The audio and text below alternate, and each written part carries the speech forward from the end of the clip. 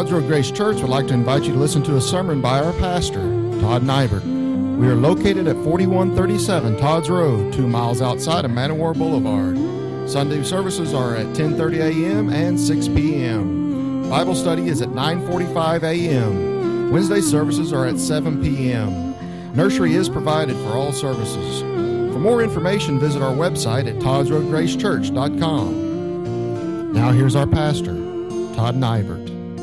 In Hebrews chapter 3, verse 1, the writer to the Hebrews says, "Wherefore, holy brethren, partakers of the heavenly calling, consider the apostle and high priest of our profession, Christ Jesus."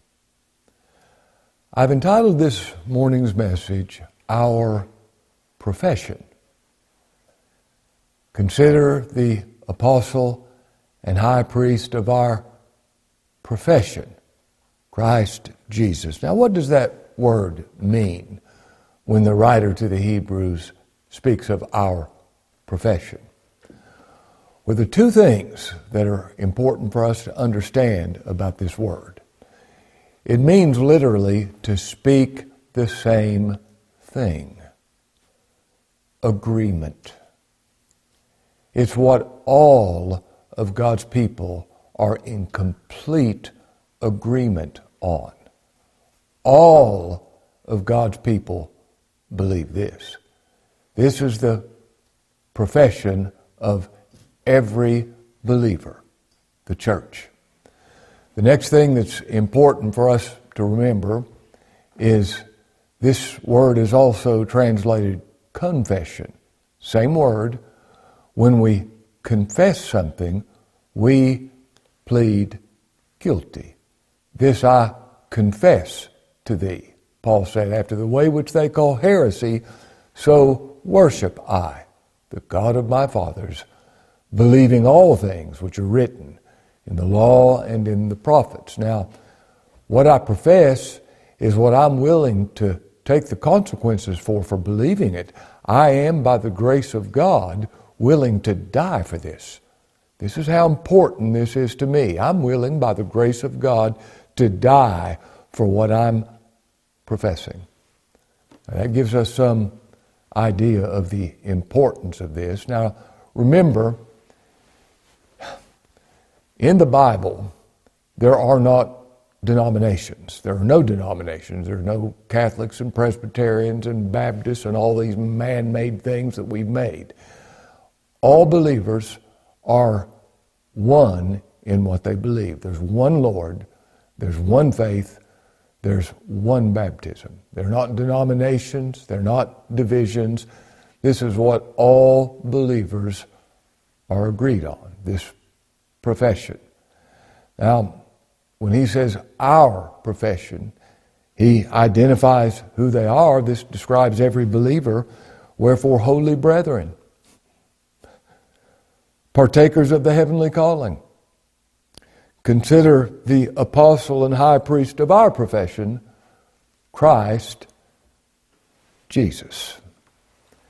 Now, our profession is a person.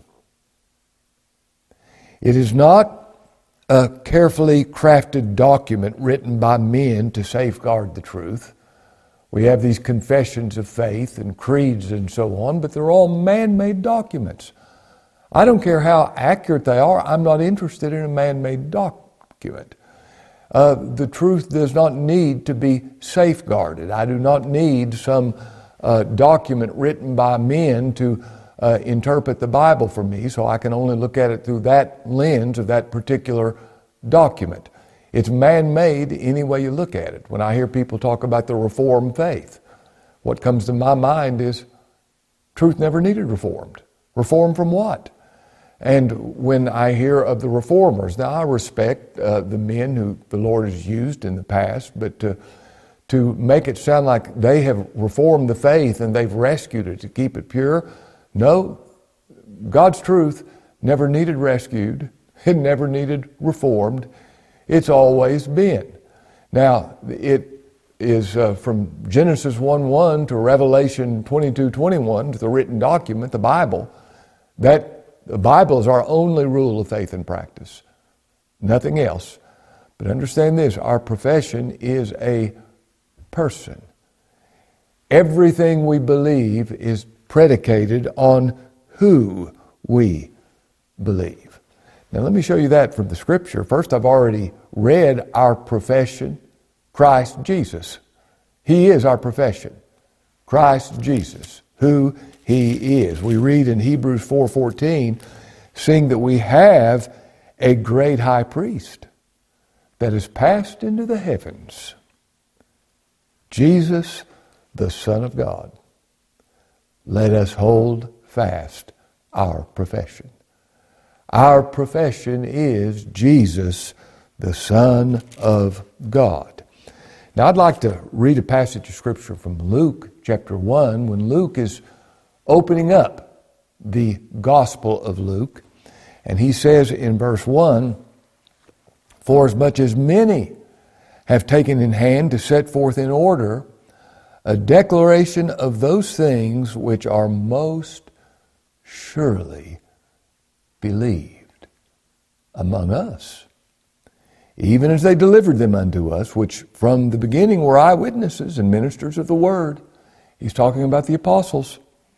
"It seemed good to me also, having had perfect understanding of all things from the very first, to write unto thee in order, most excellent Theophilus, that thou mightest know the certainty of those things wherein thou hast been instructed." The certainty, the things that are most surely believed among us. Now, like I said, it's the Bible. Genesis 1:1 through Revelation 22:21, written by over 40 different authors over a period of some 1,500 years. It has one message. But if I would pick out a passage of Scripture that I believe would be the passage that most clearly identifies what every believer believes, what every believer professes, I would go to the thief on the cross. Now, this was a man who was saved in the 11th hour. But we know he was saved because the Lord said regarding this man, "Verily, verily, I say unto you, today you'll be with me in paradise." There's no question that this man was saved. And he was saved the 11th hour. He's a man who would give us an example of the man who had, for lack of a better way of saying this, the least amount of knowledge and still be saved. We know he was saved. We know he was saved in the 11th hour. We know he was only alive for a few hours before he died. He only spent a few hours as a believer. He actually saw the Lord die. The Lord died before him, and he heard the 7 sayings of the Savior from the cross. Faith cometh by hearing, hearing by the word of God. But we know this man was saved. What did this man believe? Now I repeat, this man believed all that every believer believes. This man had the same profession as every other believer. What did this man believe? Well, it begins with who this man believed. Now, he went to the cross not knowing who Christ was. When he was nailed to the cross, he did not know who Jesus Christ was. He was insulting him, railing on him like the other thief. But something took place. He went from railing and blaspheming and cursing Christ to becoming strangely silent.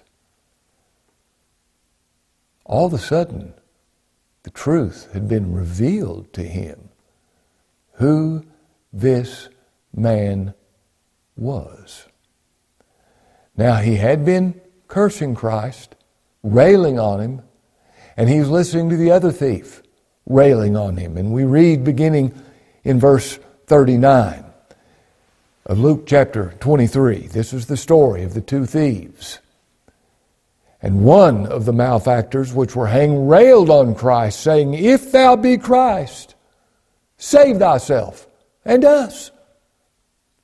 But the other, answering, said unto him, "Dost thou not fear God?" Now here is where saving knowledge, for lack of a better word, begins. The fear of God. Now when that thief was first nailed to that cross, he had no fear of God. The Scripture says regarding every natural man, there is no fear of God before their eyes. Now understand this, the fear of God is not the fear of punishment. It's not the fear of hell. It's not the fear of loss. It's not the fear of mistrust and unbelief. Everybody has that kind of fear. That is not the fear of God. The Scripture says the fear of God is the beginning of knowledge. It begins with His fear. The fear of God is the beginning of wisdom. Now the fear of God is bowing before who He is. When the Lord made His name known to Moses in Exodus chapter 34, here is what Moses did.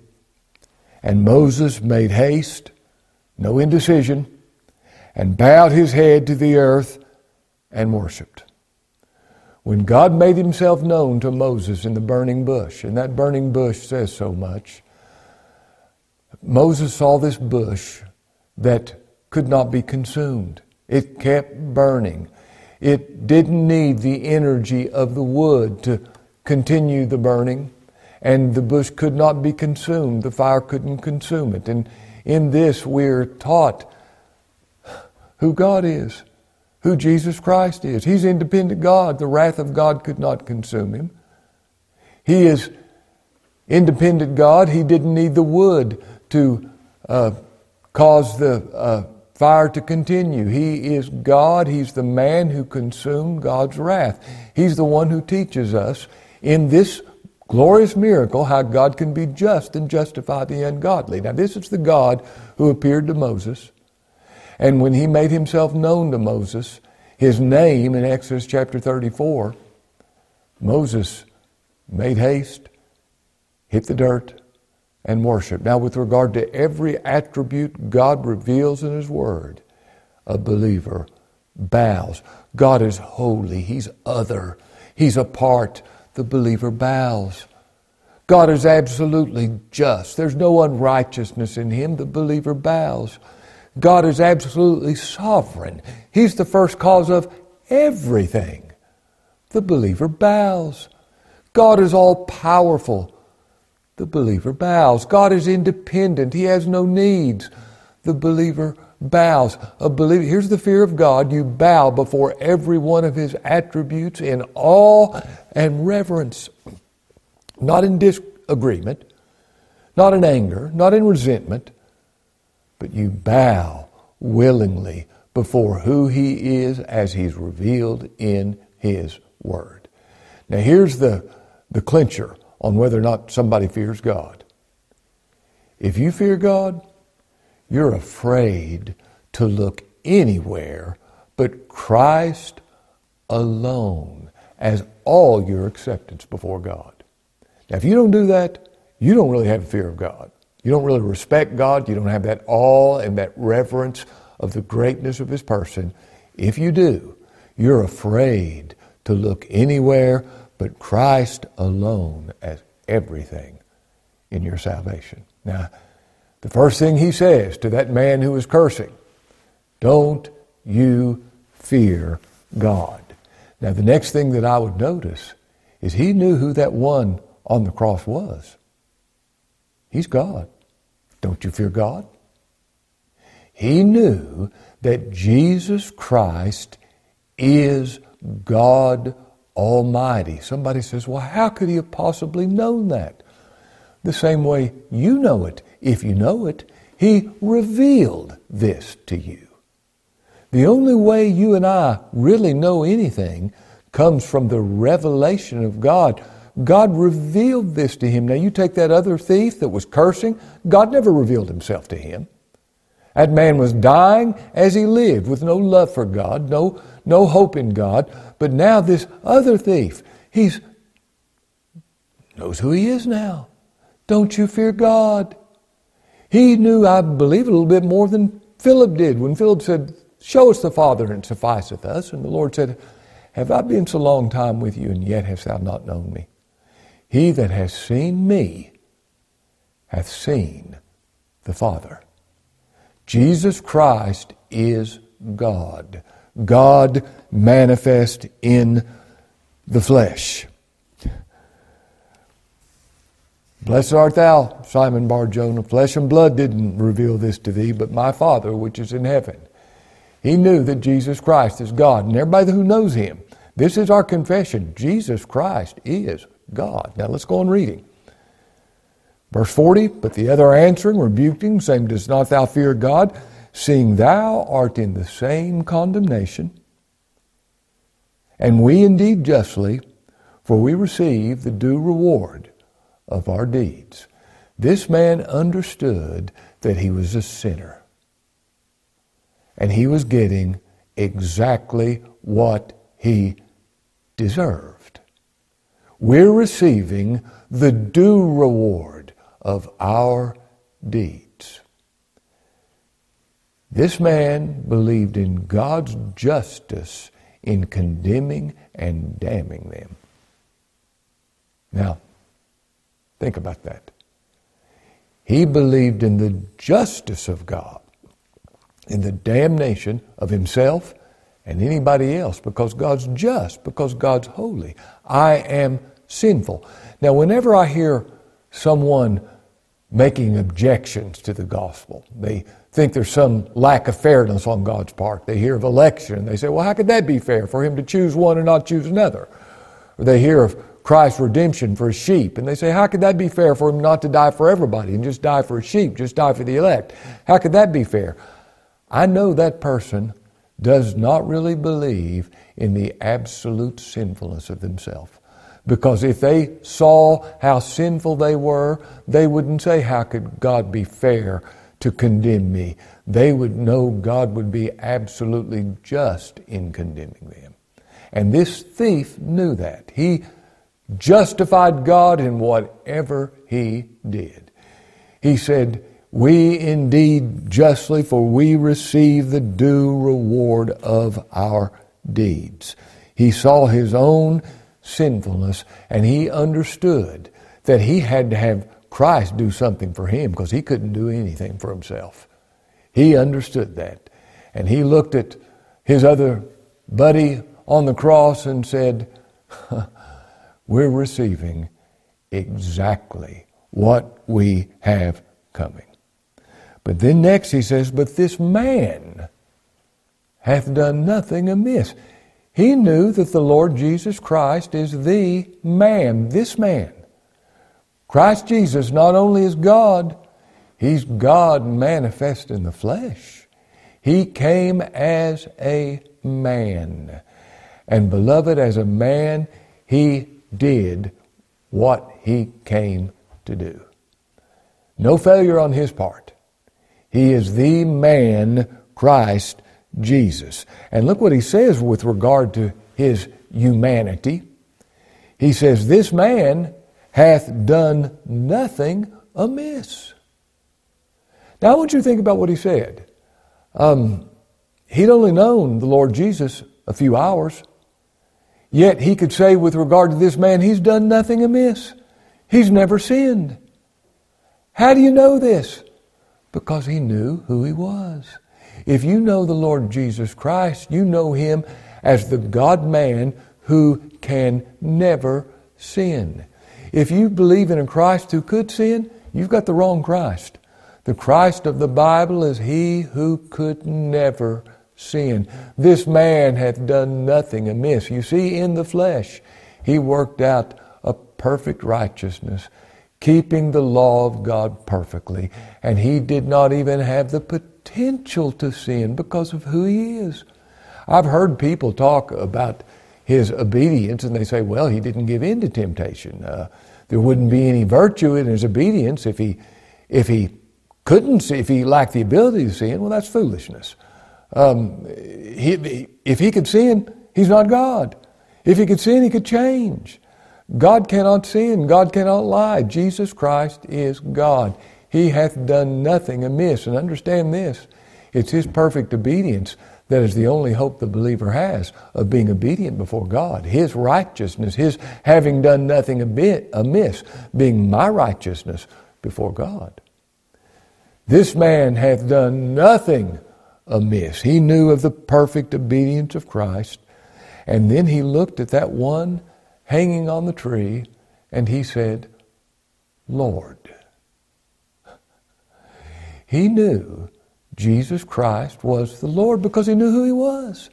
You see, if you know who he is, you know he is the Lord. Now, what is meant by that? That's not an empty title. That means he's Lord of creation. He spake the world into existence as an act of his will. He's Lord of providence. That means everything that takes place according to his will being done. There's nothing outside of the control of his sovereign will. He really is Lord. Not just an empty title. He's the Lord of providence. Most especially, he's the Lord of salvation. That means salvation's up to him. If you're saved, it will be because he willed your salvation. The leper understood this. He said, Lord, if you will, you can make me clean. He is the Lord. Now, he looks at that one nailed to a cross, seemingly so helpless you couldn't even see his countenance. His visage was more marred than the sons of men. And he said, you're the Lord. How did he know? Because he knew who he was. Remember, our profession is a person. He's the Lord. He believed what Peter came preaching, peace by Jesus Christ. He's Lord of all. The thief knew that. How did he know it? It was revealed to him. He said, Lord, remember me when you come into your kingdom. Now, I want you to think about what this man said. He was looking at the Lord nailed to a cross. And he actually was a witness to the death of the Lord. He was still alive when the Lord died. Remember when the soldiers came to break the legs of the thieves so they would die and suffocate? When they came to the Lord, they didn't bother to break his legs because they saw he was already dead. And the Bible had prophesied, not a bone of him shall be broken. But they saw he was already dead. These two thieves saw him die. And yet he looks at this one who you couldn't even recognize. And he says, Lord, remember me when you come into your kingdom. Whatever you do must be successful because of who you are. You're not going to stay dead. You're not going to stay in the tomb when they put you there. You're going to come back. You're going to be raised from the dead. And you're going to come back as a mighty reigning king. Now, anybody who knows who he is knows that's so because of who he is. He can't fail. The scripture says he cannot fail or be discouraged. Now, if he died for you, if he intended to save you, you must be saved. You can't run the risk of the hazard of the possibility of being anything but saved. If he represented you, if he kept the law for you, if he died for you, because he cannot fail because of who he is. Now, a lot of folks look at his death, they think, well, he died for everybody, he wanted to save everybody, but everybody who wanted to be saved is not saved. Now, if you believe that, you believe he's a failure. If you believe that he can fail to do what he intended to do, but no believer believes that. That thief with the most rudimentary faith, the most simple faith, he knew that Christ would return as a mighty reigning king. And this is what every believer believes. Why? Because they know who He is. Now, listen to these words. Lord, remember me when you come into your kingdom.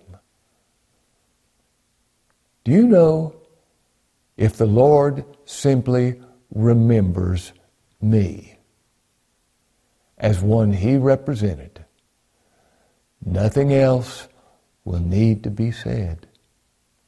Lord, remember me. I can't make any claims. I can't talk about the things I've done or haven't done. I can't make any promises of what good I will do. The only hope that I have is if you remember me. And if you remember me, I'm saved. I'm secure. I'm in heaven. Lord, remember me when you come into your kingdom. And the Lord said to this man, He gave him more assurance than He gave anybody else in all the Bible. He said, verily I say unto you, today thou shalt be with me in paradise. And he was with the Lord that very day in paradise. The Lord said he would be. Now, our profession is a person, who He is. And everything a believer believes is predicated on who He is. He's the Lord. He's God. He's man.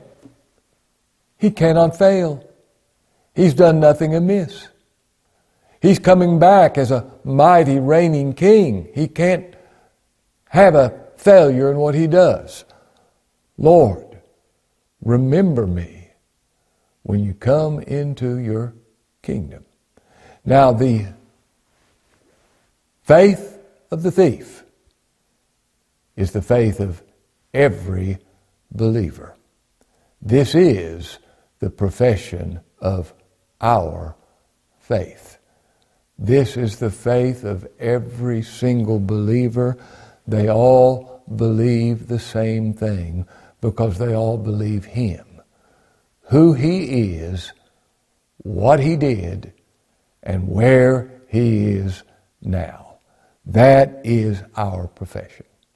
Now, we have this message on DVD and CD.